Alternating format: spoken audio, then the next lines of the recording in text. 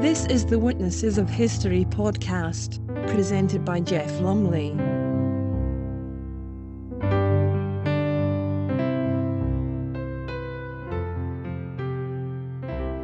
Hello and welcome to another edition of Witnesses of History, where, as ever, I will be reading from the Faber Book of Reportage, edited by John Carey, and also some reports from the Daily Telegraph. And there's a lot of conflict in this edition. We start on the 3rd of July, 1863, and Samuel Wilkerson writing his dispatch beside the body of his son, Lieutenant Bayard Wilkerson, who was killed in the first day's fighting at Gettysburg.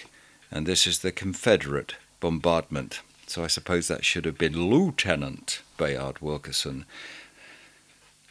Gettysburg, fought 35 miles southwest of Harrisburg, Pennsylvania, was the turning point of the Civil War.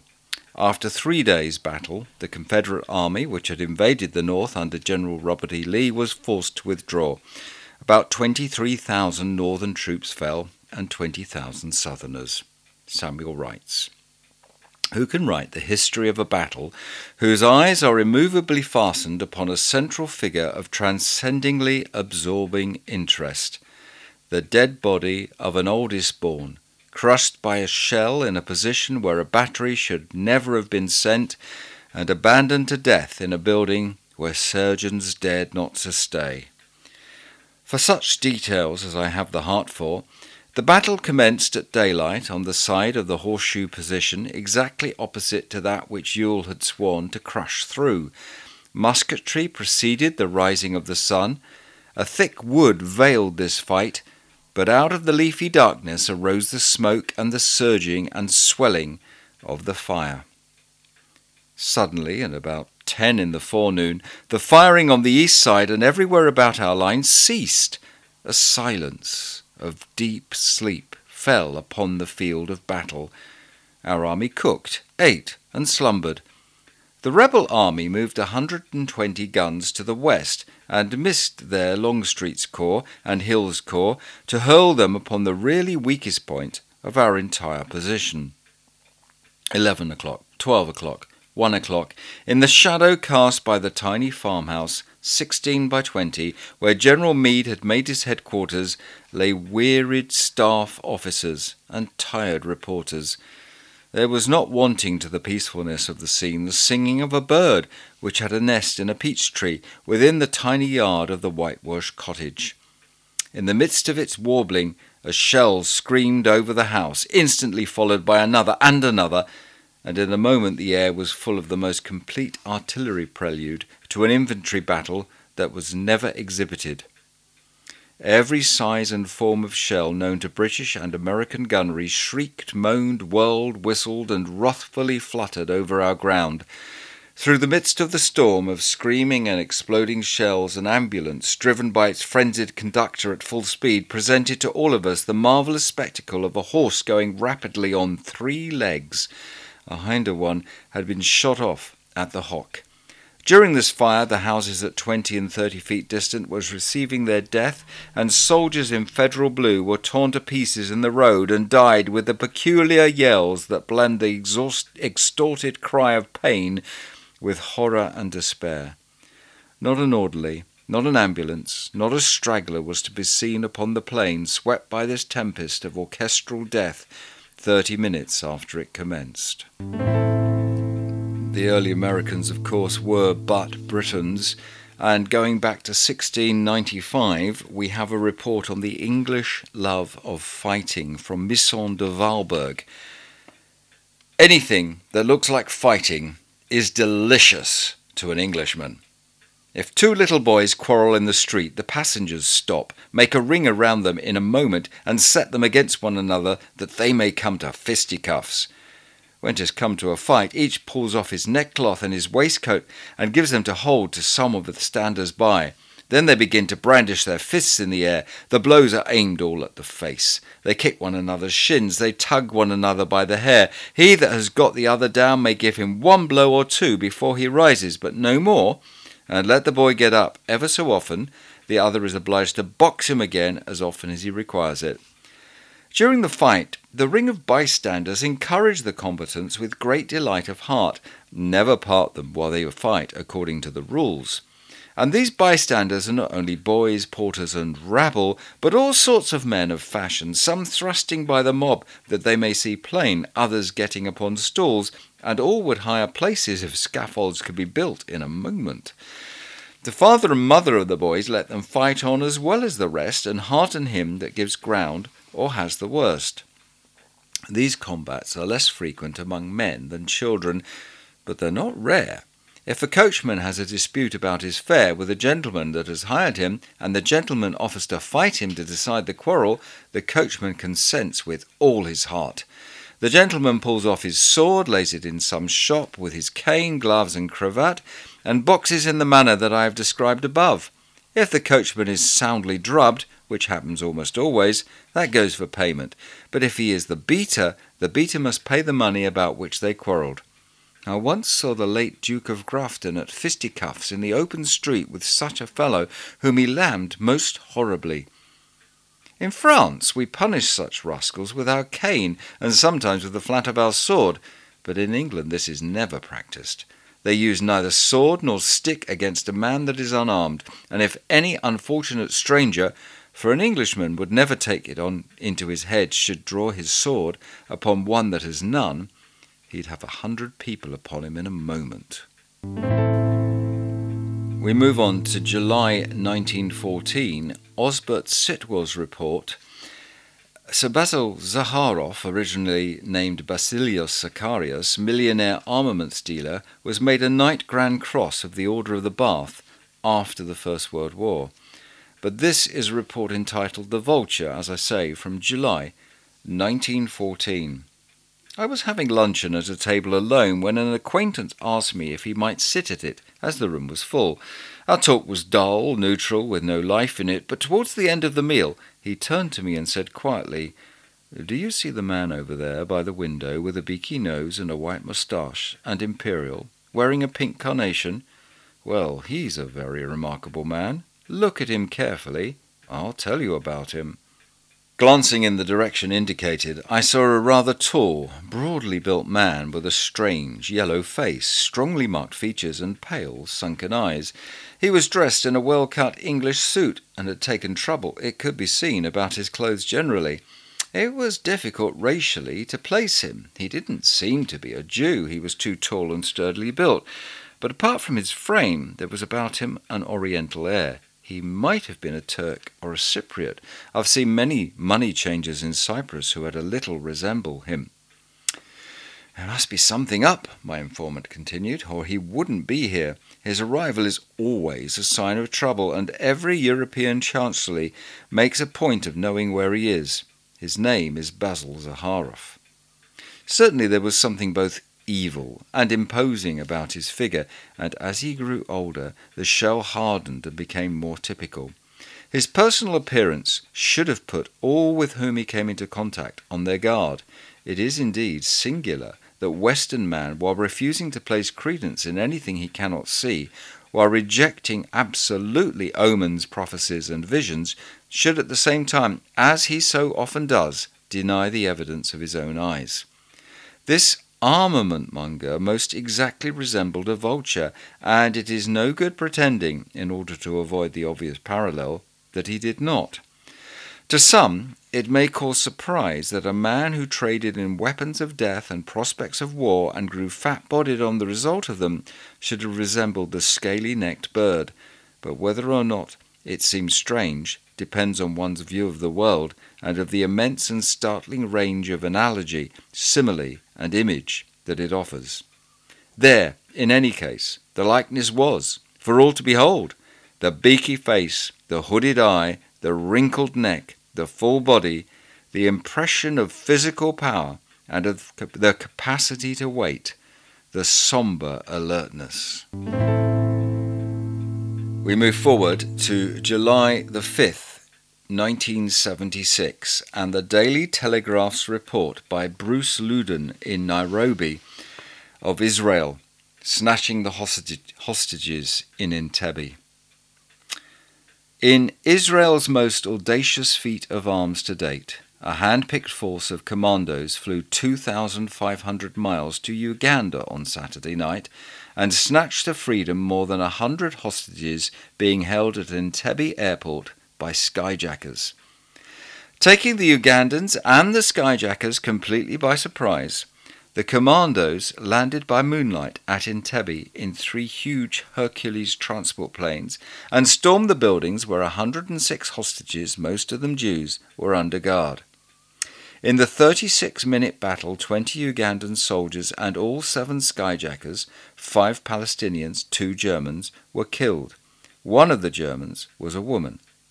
3 of the hostages and 1 of the commando leaders were killed in the operation, which began only 13 hours before the deadline set for the execution of the hostages. The skyjackers had threatened to kill all 106 hostages at noon yesterday unless 53 pro-Palestinian terrorists were freed from jails in Israel and 4 other countries. During the fighting, the Israelis destroyed 11 Russian milk MiGs, about a quarter of Uganda's air force, as well as some civilian aircraft. The giant transport planes landed at maximum speed and with astonishing skill. The Israelis stormed the terminal building from all sides, ordering the hostages to dive for cover. The guerrillas were soon shot, and the hostages were then ordered into the waiting aircraft, which took off within 40 minutes for Nairobi. President Amin, addressing his military commanders gathered at Entebbe, asserted that everything is normal and under control. He thanked them for repulsing the invaders. Report reached Nairobi described the Ugandan leader as emotional and in a state of shock. And we just conclude this with Barry O'Brien's report from Tel Aviv. The freed skyjack hostages and the commandos who rescued them flew home to a tumultuous welcome in Israel yesterday. A wave of exultation and national pride swept Israel. This operation will become a legend, said Mr. Rabin, the Prime Minister. We started with a report from an American war, and we end with another one from 1965 and look at the South Vietnamese casualty seen by Gavin Young. The Vietnamese War lasted from 1955 to 1975, but escalated rapidly during 65 when communist guerrillas seemed imminent to destroy or control South Vietnam, and in response, 18,000 American troops had been sent to the country by the end of the year. Gavin Young writes, in 1965, before the American forces landed en masse in Vietnam, the Vietnamese army seemed to be heading for total destruction. It was losing a battalion or two every week, most of them in engagements very close to Saigon. One day, I travelled from Saigon to the riverside township of Mai Tho, south of the capital, in a bus crowded with Vietnamese citizens and soldiers. Bundles of shopping and chickens cluttered the floor under the seats. We crossed bridges fortified with sandbags and barbed wire, and sometimes soldiers stopped the driver and peered in at the passengers. 2 laughing Vietnamese behind me leaned over my shoulder. Aren't you frightened of the Viet Cong? Maybe Viet Cong come on bus. A day later, with my light binoculars strapped round my neck, I was walking in a single file of Vietnamese soldiers along the narrow banks that divided the paddy fields of the Mekong Delta. The column was part of a larger force scraped together to clear the Viet Cong out of the area of several square miles of trees, paddies, water buffaloes and hamlets. Sometimes we heard a propeller-driven aircraft overhead and the deep voice of artillery. On the wider tracks, it was possible to break the single file, and I walked beside the young Vietnamese soldier who had been in front of me. He looked like a child playing soldier. His helmet was absurdly big, his American carbine too long and heavy. His dull green battle dress revealed the amazing slightness of his body. Small dark crescents of sweat stained his armpits and the small of his back. He pointed at my suede boots and said admiringly, "Shoes, you number 1. I give them to you. Oh no, you very big, small, me.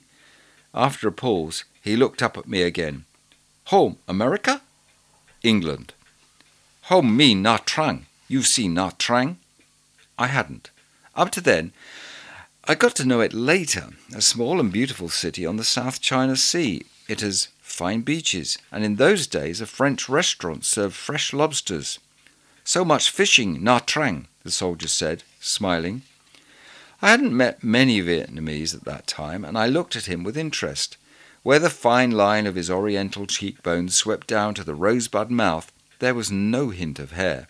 He couldn't have been much over 19. It began to rain, and the dark stain on my new friend's back quickly widened as water dripped from his helmet. He turned his carbine upside down on his shoulder so that the rain wouldn't run down the barrel. Then he put a hand on my sleeve and smiled up at me. You number one friend. Come Nha Trang, okay? I come Nha Trang. A sergeant waved impatiently and laid a finger on his lips. In silence now, except for the drumming of the rain and an occasional clink of metal or a cough, we approached the tree line. When the shell burst, my impression was that a small volcano had sprung out of the ground, not that something had fallen from the sky. I felt a tremendous shudder through the soles of my boots, and then the blast threw me to the ground. I lay there, waiting for other shells, but it was not an ambush or even a sustained harassment. Another shell roared much further away, and then heavy silence fell. My heart thumped and my hands shook. Then I heard a human sound quite close, half sob, half gasp.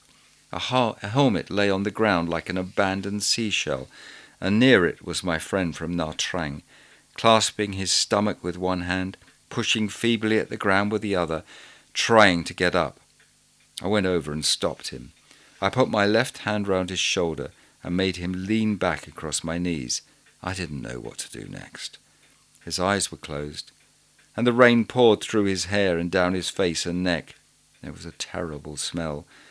I opened his sodden shirt and saw below his breastbone a dark, shining mess, ripped clothing stained black with rain, blood, bile, and whatever else comes out of bellies torn open by metal splinters. His eyelids flickered open and he frowned. Hurt me, he said faintly. He was dying.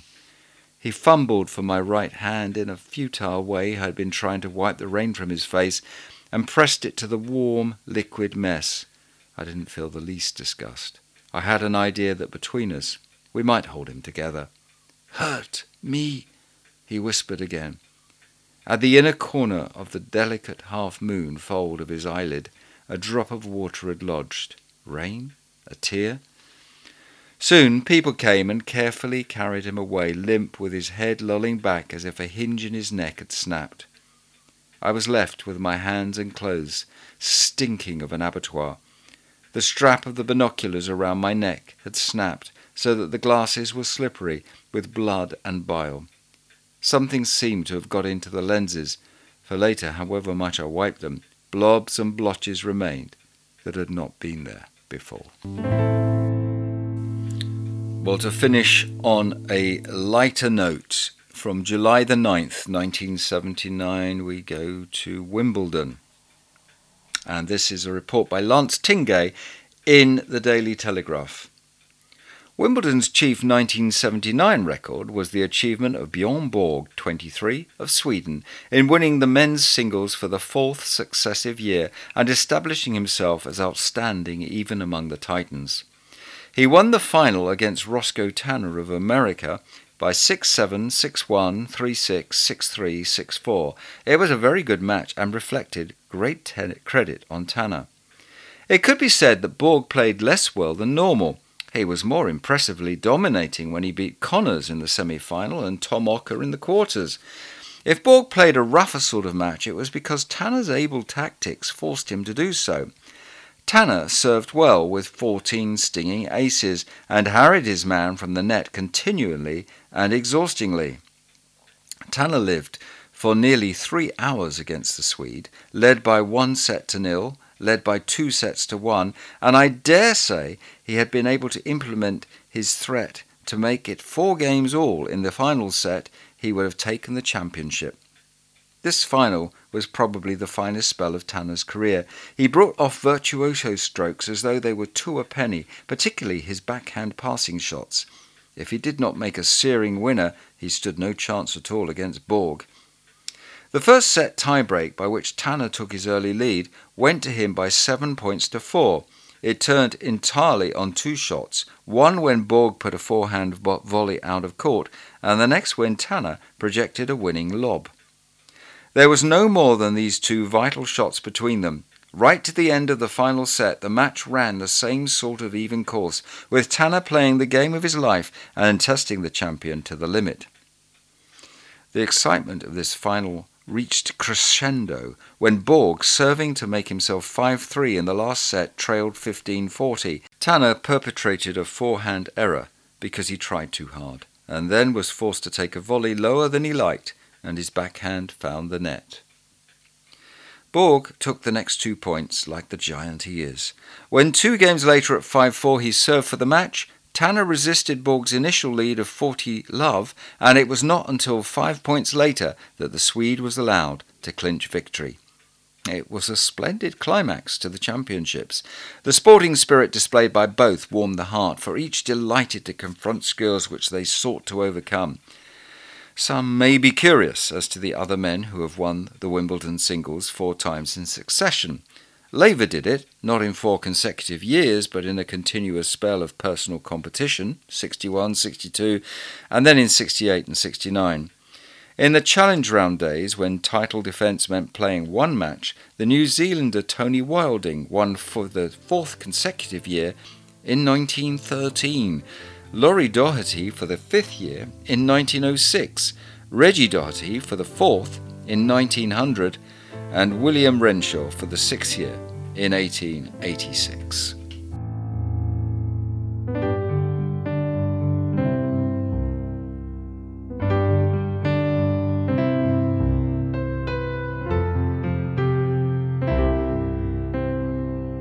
You've been listening to the Witnesses of History podcast with Jeff Lumley. The music was by Eric Matthias. www.soundimage.org